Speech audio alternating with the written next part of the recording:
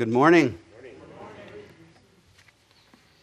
By way of introduction, just to introduce myself, my name is Jason Gallagher, and my family and I have been members here at Branch of Hope since 2014.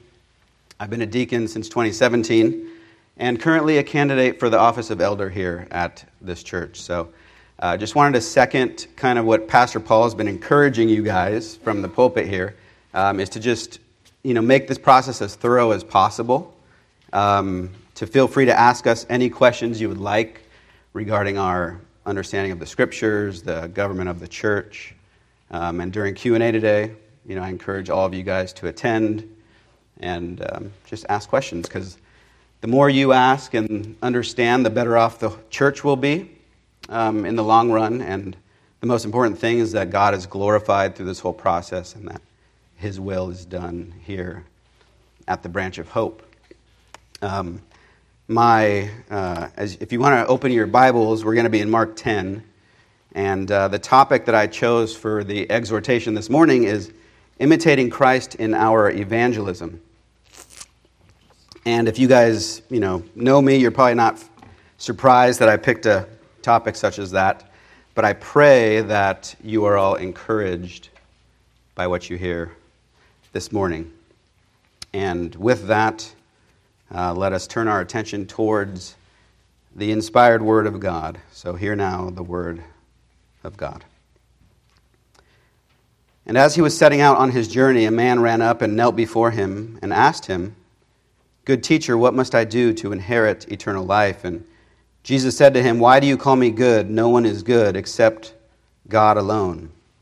You know the commandments: do not murder, do not commit adultery, do not steal, do not bear false witness, do not defraud, honor your father and mother." And he said to him, "Teacher, all these I have kept from my youth." And Jesus, looking at him, loved him and said to him, "You lack one thing. Go sell all that you have and give to the poor, and you will have treasure in heaven, and come follow me." Disheartened by the saying, he went away sorrowful, for he had great possessions. Let us pray. Oh Lord, we thank you for gathering us here this morning. Lord, we thank you for your word, and we pray that by your Spirit you would illuminate your Scripture to our hearts and to our minds, Father. And I pray that whatever is from you this morning would fall on good soil in the hearts of the hearers, and that your word would do what it's been ordained to do, and it would correct us and teach us and rebuke us and train us for righteousness, Lord, that we would be prepared for every good work and equipped. And we ask these things for your glory in Jesus' name. Amen. Amen. So we have here a familiar passage of a man asking one of the most important questions you can ever ask: what must I do to inherit eternal life? And little does he know that he is asking the most qualified person ever born, right? The greatest evangelist the world has ever known. And I'm guessing that for most of us, this is not a common occurrence, right? Strangers coming up to us and initiating a conversation about eternal matters. Perhaps if you're a pastor or you work at a Christian organization, when people find out what you do for a living, it might spark a question or conversation. But for the most part, this is not a regular occurrence for us as Christians. But wouldn't it be nice if this was how it always happened? People initiating eternal conversations with us as we went about our day. It certainly would make things a little easier as we went about fulfilling the Great Commission. But that is not how God has ordained the normal manner of things when it comes to reaching people with the gospel. Christ, when he calls his disciples, calls them to be fishers of men, which would have been easy for the disciples to draw some parallels to, since many of them were fishermen by trade. And among other things, part of being a fisherman means that you must take the initiative in going to where the fish are and learning how to catch them. It's an active, not a passive occupation. And after Jesus called his disciples, he really spent the next 3.5 years with them, day and night, teaching them how to go about doing this. And just as Christ called his disciples back then, he calls us today. He has called us to be fishers of men, to be laborers in the harvest fields and to be ministers of reconciliation, imploring people to be reconciled to God. And as we look at this calling that God has given to us, His church, and in light of this conversation in the Scriptures, I want to look at it with this question in mind. What is our standard? When it comes to the privilege of proclaiming the gospel, seeking and saving the lost, explaining to someone how to inherit eternal life, what is our model? Or perhaps a better question is, who is our model? And my heart's desire is for us to look at this encounter with the rich young ruler and see what we can glean from it and how we might recalibrate the way in which we interact with those around us, especially when the subject of conversation are things of eternal significance. And so often when it comes to this great task of evangelism, we can tend to treat it casually. But I would encourage us to look at it as something incredibly significant that we should be thoroughly prepared for. As we're stepping into battle for the hearts and souls of men, we should be as well equipped for the task as a surgeon is for life-saving surgery. For our task is that critical, and Scripture has given us all that we need in order to be thoroughly equipped. And it was a little over a decade ago that I seriously started to study this topic and asked this question myself. And so as I was studying everything I could find out about evangelism and speaking to as many people as I could on the streets, I came across an interesting parallel between the Gospels and the book of Acts. And the interesting parallel was that if you look at the evangelistic encounters of Jesus in the Gospels, where he's interacting either in public or private, 80% of those encounters were in the context of complete strangers. And the other 20% was in the context of some prior existing relationship. Now, Jesus leaves the scene, he ascends to heaven, he commissions his disciples, he gives them the Holy Spirit, and their mission has begun, right? And if you look at the book of Acts, you find that again, 80% of the evangelistic encounters were in the context of complete strangers, while the other 20% took place in the context of some prior existing relationship. So it gives you a sense that the model that was set for them by Christ is then carried forward by them once Jesus is gone.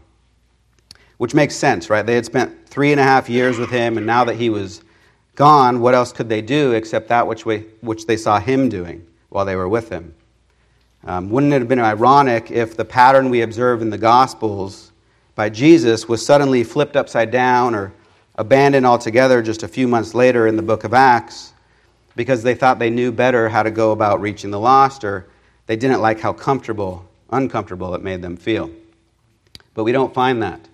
Right? We don't see them doing whatever seemed right to them or to the popular psychology of their day. What we see is Jesus' followers imitating Christ and maintaining the same pattern that he set for them. After all, Jesus had told them in John 20:21, "Peace to you, as the Father has sent me, I also send you." And so Christ's mission was the disciples' mission. And his disciples took the model of Christ, which had really become part of who they were, kind of their DNA, so to speak, and they put it into practice and they taught it to the early church in both word and deed. So now Christ's mission, which was their mission, would now become the mission of the whole church. And so we see this principle taught in various places throughout the New Testament. The Apostle Paul in 1 Corinthians 11:1 says to imitate me just as I imitate Christ. In his letter to Timothy, he exhorts them saying, "What you have heard from me in the presence of many witnesses, entrust to faithful men who will be able to teach others also." In Philippians, he writes, "Brothers, join in imitating me, and keep your eyes on those who walk according to the example you have in us." And so there's a standard to look to, and what we see is, Christ is Paul's example, and Paul is the early church's example, and he's exhorting the church to walk like Christ and to keep their eyes on those who walk similarly. Not because they're special in themselves, but because they are following the true standard. And that's what's important. And so later in the letter of Philippians, he adds, "What you've learned and received and heard and seen in me, practice these things, and the God of peace will be with you."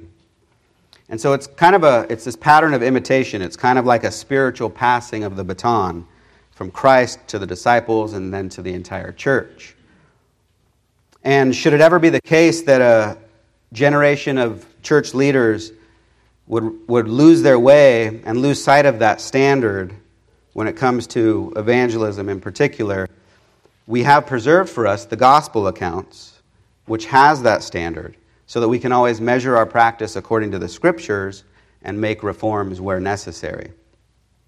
And sadly, much of what we see in the church today is driven more by pop psychology or cultural relevance, motivational speaking, and doing what feels right to us rather than being driven by a reverence for the holiness of God and His Word.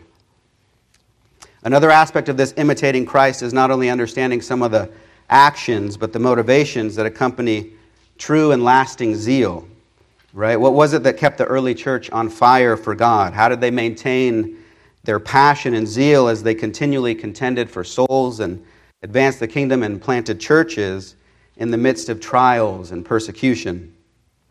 And there are a few verses that I think highlight some of these motivating factors. And one of them, in the first or second letter to the Corinthians, Paul writes this: "Therefore we make it our aim, whether present or absent, to be well-pleasing to Him. For we must all appear before the judgment seat of Christ, that each one may receive the things done in the body, according to what he has done, whether good or bad. Knowing therefore the terror of the Lord, we persuade men." In Jude tells the church to snatch people out of the fire, hating even the garment stained by the flesh. And the Apostle Peter says to sanctify the Lord God in our hearts, and always be prepared to make a defense to anyone who asks you for a reason for the hope that is in you, yet do it with gentleness and respect. And so we see here some of the motivators for passionate, consistent evangelism are a desire to please God, to glorify Him, to set Him apart in our hearts as holy, right? Not ourselves, and have a reverence for God's just judgment and the fact that we're going to stand before Him, and then a genuine love for our neighbor that truly desires to see them reconciled to God.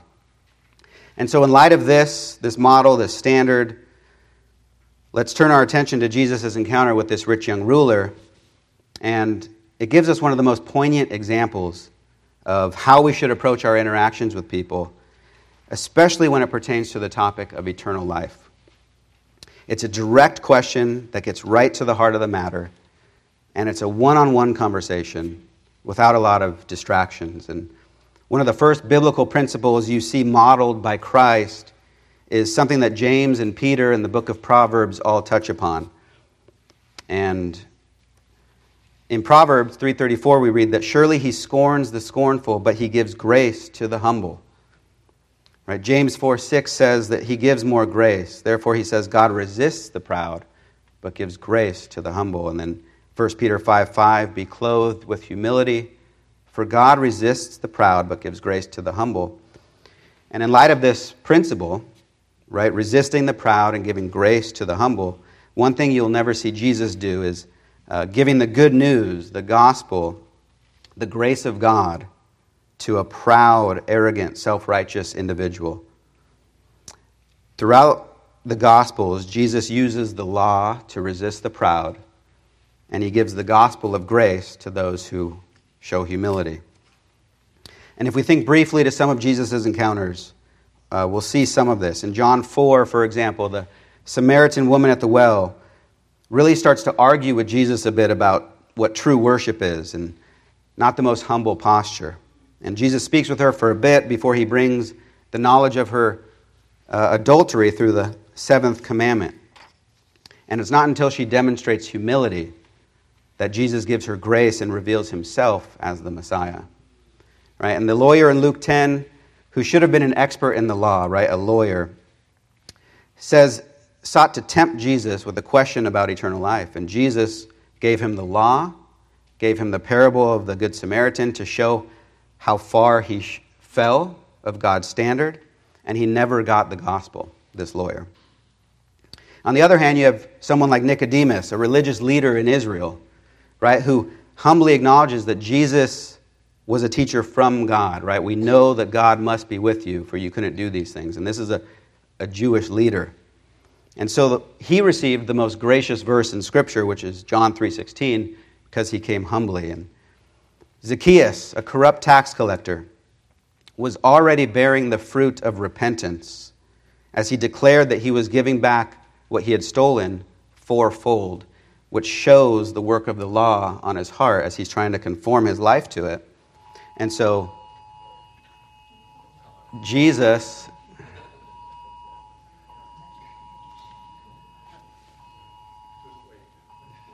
no.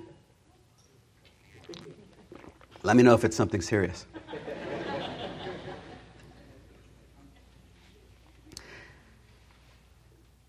All right, so in Jesus, the tax collector is already showing fruit worthy of repentance. So Jesus doesn't give him more law. Jesus gives him grace and declares that today salvation has come to this house. So hopefully you can see some of the pattern that Jesus has set for us in the Scriptures. And as we learn about this man in our passage today, we gather a few things about him.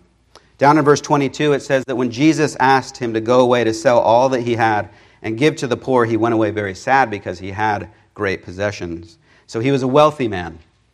The parallel account in Luke 18 tells us he was a ruler, and some commentators will tell us that this is a term for an upper-class man in society. Others believe he was a religious leader of some sort, and he seems to be a little familiar with the law from his youth, and so this seems like I could support this idea. It seems valid. He may have been a religious leader. And then Matthew's account adds the fact that he was young. And so this rich young ruler comes to Jesus asking a very important question. And listen to the way he asks this. Good teacher, what must I do to inherit eternal life? And in the account of Matthew, we read, teacher, what good deed must I do to have eternal life? And so, first off, this guy's a bit of an evangelist dream come true, I would say. He's like a fish jumping out of the water into your boat while you're out fishing. It doesn't get much easier than this. All of the difficult part of starting a spiritual conversation has been taken care of by this young man's willing to just dive straight into it. But here's something to ponder, right? How would you respond if a young, wealthy man of stature came up to you asking about eternal life? Would your interaction with him look similar to Jesus' interaction with him? Would you have a biblical framework within which to navigate the conversation? Would you seek to lead him in a sinner's prayer?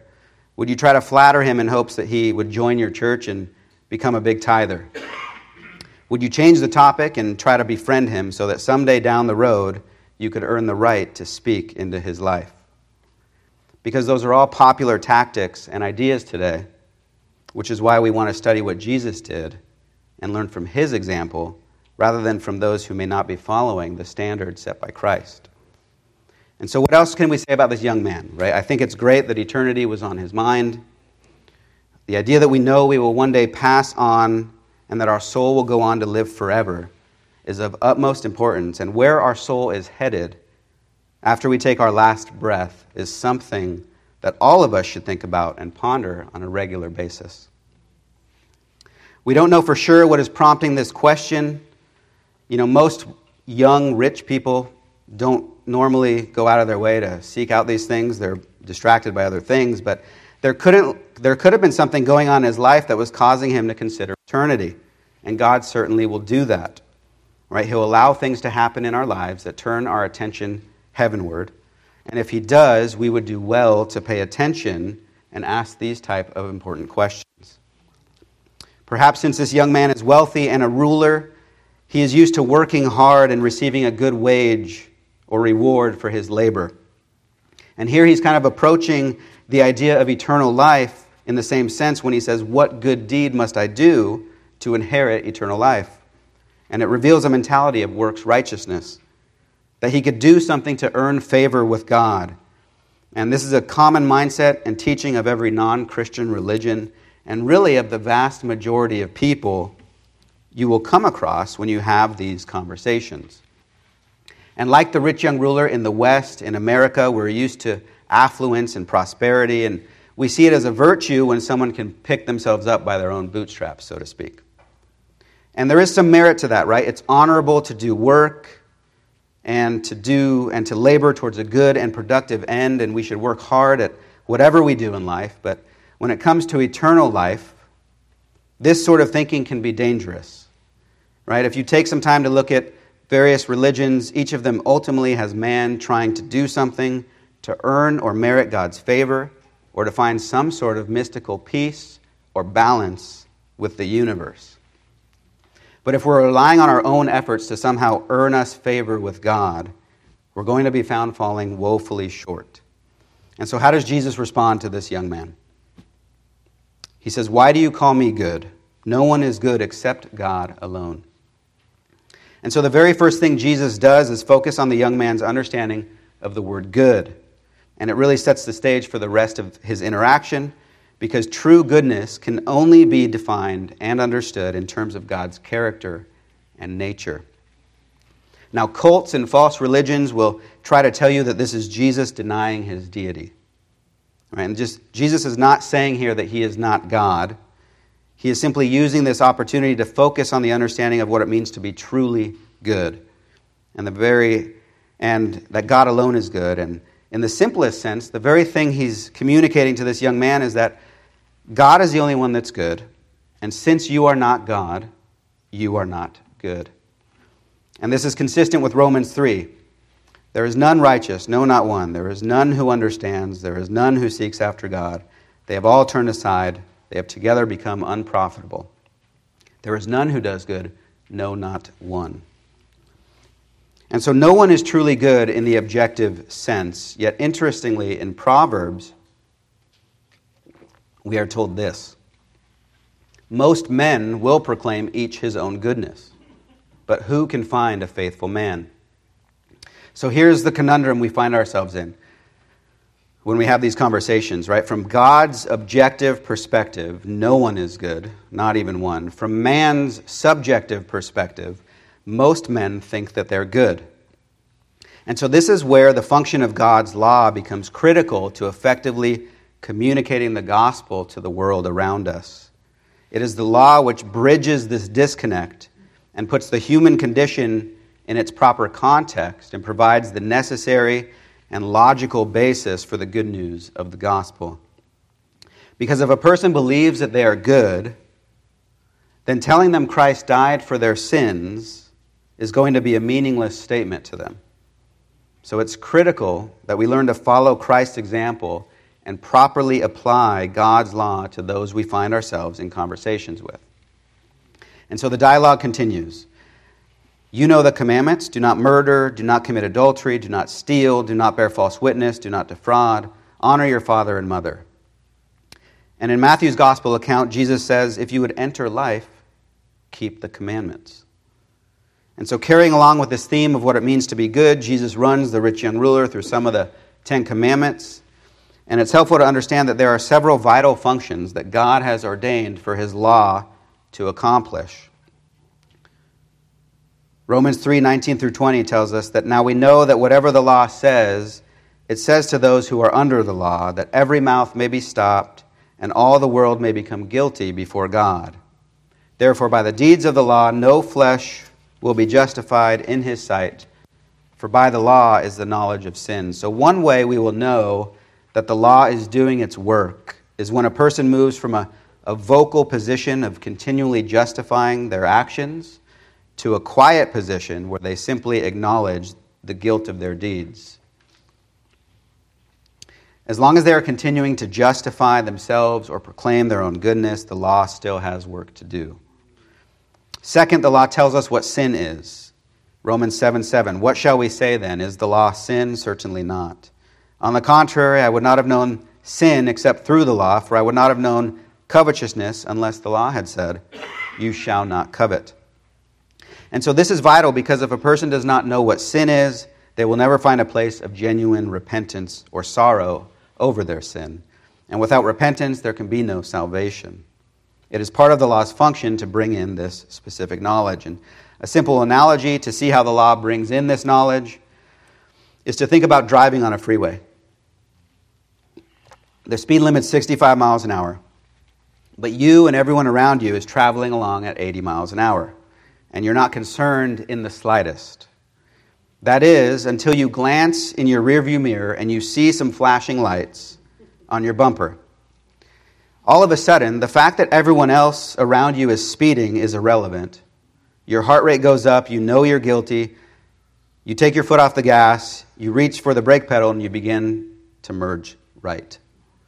Your transgression, which was no big deal a second ago, is now something that concerns you because your guilt is clear and you know you deserve justice, which in this case would be a speeding ticket. And third, the law leads people to Christ. Therefore, the law was our tutor to bring us to Christ, that we might be justified by faith. And so the law was not put in place to show us that we can somehow be made right by keeping the law. The law doesn't help us. It just leaves us helpless before a holy God. The law doesn't clean us up. It just reveals to us how dirty we really are. It shows us that we can never live a good enough life to be made right with God through law keeping. And so the law, when properly applied, destroys any attempts at self-righteousness because it shows the utter impossibility of keeping the commandments. And lastly, one of the more remarkable functions of the law is that it bypasses the place of argument and speaks directly to a person's conscience.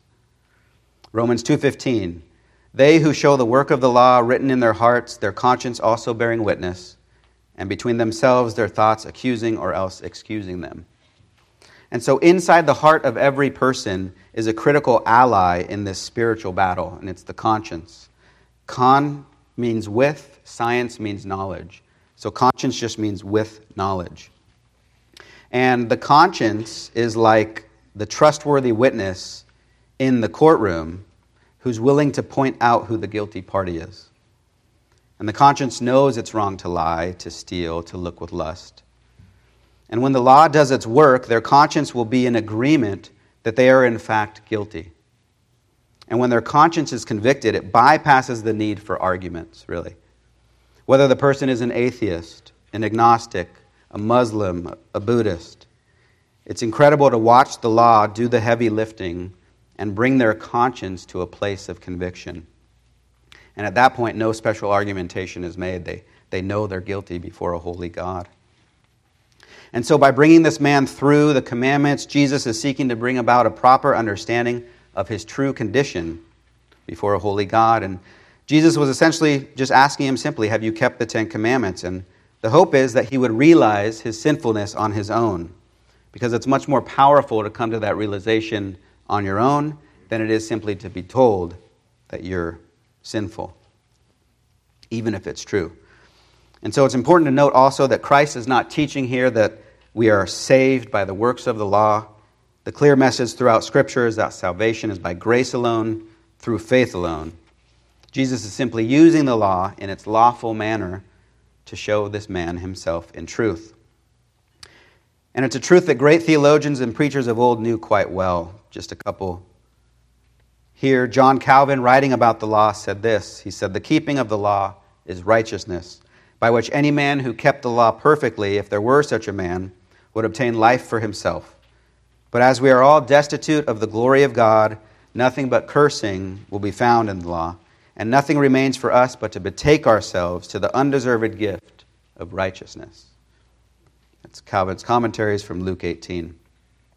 Charles Spurgeon, the Prince of Preachers, wrote this, or preached this. I do not believe that any man can preach the gospel who does not preach the law. The law is the needle, and you cannot draw the silken thread of the gospel through a man's heart unless you first send the needle of the law to make way for it. If men do not understand the law, they will not feel that they are sinners. And if they are not consciously sinners, they will never value the sin offering. There is no healing a man till the law has wounded him, no making him alive till the law has slain him. So how does the rich young ruler respond to Christ's quoting of the commandments? Do we see this conscious recognition of sin?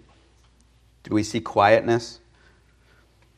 He responds in verse 20, Teacher, all these I have kept from my youth.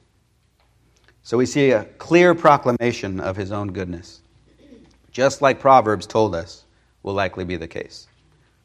And while this man may have been brought up in the religious tradition, he must not have heard the Sermon on the Mount, where Jesus said, even looking with lust is adultery, and even having hatred in our heart is murder. And so this man is in a state of self-deception, thinking he is actually blameless according to the law. And so Jesus doesn't even bother to cross-examine him on this. Right? And it is very important to note what the scriptures record here. Jesus sees this young man declaring his own goodness, declaring his self-righteousness, his great law-keeping ability. And it is in this context we come to verse 21, perhaps the most important verse in the whole exchange. And Jesus, looking at him, loved him and said to him, we'll pause there. This man really seemed to believe that he had kept the law. And Jesus looked at him and loved him. Because when our Lord met people who were as lost as this young man, his heart was filled with compassion. And just a few verses earlier, Jesus was telling his hearers something which would apply to this man. If you want to enter the kingdom, you must come like a child. Right? Don't you get it, young man? You only get into the kingdom if you come empty.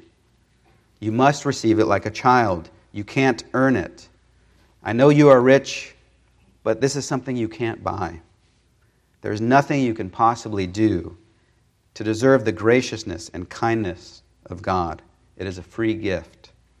And Jesus is trying to show this young man step by step the error of his way by holding up the mirror of God's perfect law. And so please don't miss this. Jesus looked at him and Jesus loved him. And that right there is always our highest aim.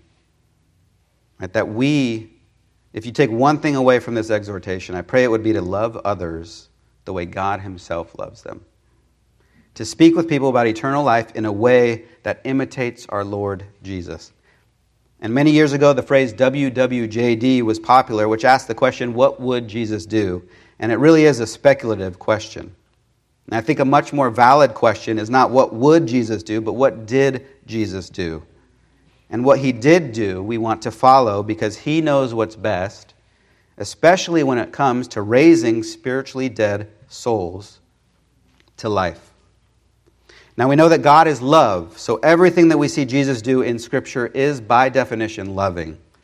However, there are a few places in Scripture where it is declared that a specific action is the love of God on display. Right? Romans 5 tells us that God's love was demonstrated for us and that while we were yet sinners, he died for us. John 3:16 tells us that for God so loved the world that he gave his only son. And those things are only things God can do. Right? Only God can die for our sins. Only God can give his only son for us. But here, Jesus looks at this man and loves him and does something that every single one of us is capable of doing. Right? Proclaiming the holy law of God. And Jesus knows this young man looks at himself as blameless. And if he continues to see himself this way, he will never look outside of himself for righteousness or salvation. So where does Jesus go from here? Right? What does Jesus say to this young man whom he loves? You lack one thing. Go, sell all that you have and give to the poor, and you will have treasure in heaven, and come follow me. Now, what was Jesus doing here? He was addressing this man's idolatry. He had already addressed the second table of the law, our relationship with our neighbor, and proceeds to address the first table of the law, our relationship with God. And in doing so, he was exposing the fact that this man's money and his wealth were actually his God. He loved money more than God, and he loved himself more than he loved his neighbor. And so he hadn't kept the first table nor the second table of the law. And this isn't an easy thing to say to someone, especially a stranger, a very wealthy stranger. Yet it is the love of God on display, and it is the love of God on display in a manner that every one of us can readily and immediately begin to imitate.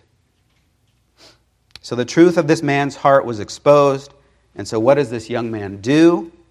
Scripture tells us, disheartened by the saying, he went away sorrowful, for he had great possessions. And this is how the conversation ends. Right? There is no sinner's prayer, not even a call to repent and believe the gospel. And by many of the worldly means of evangelism in the church today, Jesus himself would be seen as a failure for not closing the deal. There wasn't even an invitation to come to church or come over for a nice meal. Yet I believe this was the exact outcome that Jesus intended. Right? Going away sorrowful is not the worst by any means. Right? He could have laughed at Jesus and mocked him for being legalistic. He could have dismissed him as a crazy man, or like many of the Pharisees, he could have been infuriated and joined in the plot to kill him. Instead, he went away sorrowful. And I actually see it as a good sign that he didn't want to continue justifying his ability to keep the law. Right? So perhaps this was a great ending. Perhaps this was the beginning of godly sorrow beginning to take root in this man's heart, and his inability to keep the law was revealing his need for mercy and grace. And is it hard for a rich man to enter the kingdom of God? Jesus says it is, at least when it depends on man. But with God, it's possible. Which is why we need to follow the God-ordained means that have been taught and modeled by Christ and his disciples in order to lead sinners of all stripes to Christ. And in closing, one of the main things I'd like to take away is to know that God has empowered all of us to preach the gospel and to reach people and lead people to Christ. We have been commissioned and commanded by the King of Kings, and we want to do that effectively. We want our methodology of evangelism to be founded on the authoritative Word of God and the person of Christ. Right? We don't base it on what we think is right or what feels the least uncomfortable. We look at Christ. We look at the Scriptures. We look at the holy men of God filled with the Holy Spirit. And when we do that, we see that the equation is simple, right? With the law, God breaks the hard heart. And with the gospel, he mends the broken heart. It's so simple that uneducated fishermen could do it. And in so doing, they could turn the world upside down and set the trajectory for the evangelism and discipleship of the nations. And so if you are a believer here this morning, let us always remember that apart from the grace of God, we are no different than the rich young ruler. Right? But in light of that grace we have been given, may we take with us a desire to love people in a more Christ-like manner as we seek to show them their desperate need for grace through the teaching of the law and reach them with the glorious gospel. May we remember that this is the love of God on display, caring for the soul of this man as we seek to imitate Christ in our evangelism. And if you are not someone who has placed their faith in Jesus to save them from their sins, then I pray that you may learn from this young man. May you see Christ in this act of divine love. And just like he called this young man to turn from his sin and follow him, may you hear the same call today, to leave it all behind and turn to Christ for eternal life. May you not go away thinking that the cost is too high, but may you understand that you cannot live another day without this infinitely valuable treasure, which is Christ. May God grant you that gift, and may all of your sins be washed away, that you may indeed inherit eternal life, by grace alone, through faith alone, in Christ alone, for the glory of God alone. Let us pray. Father, we thank you for your word this morning. We thank you for the model and example set by Christ, and we pray, Lord, that you would give us your Spirit and that we would follow you all the days of our lives, Lord. We pray that your word would just continue to go forth and continue to sanctify us, Lord. Edify your people and bring glory to your name. Thank you for this time. In Jesus' name, amen.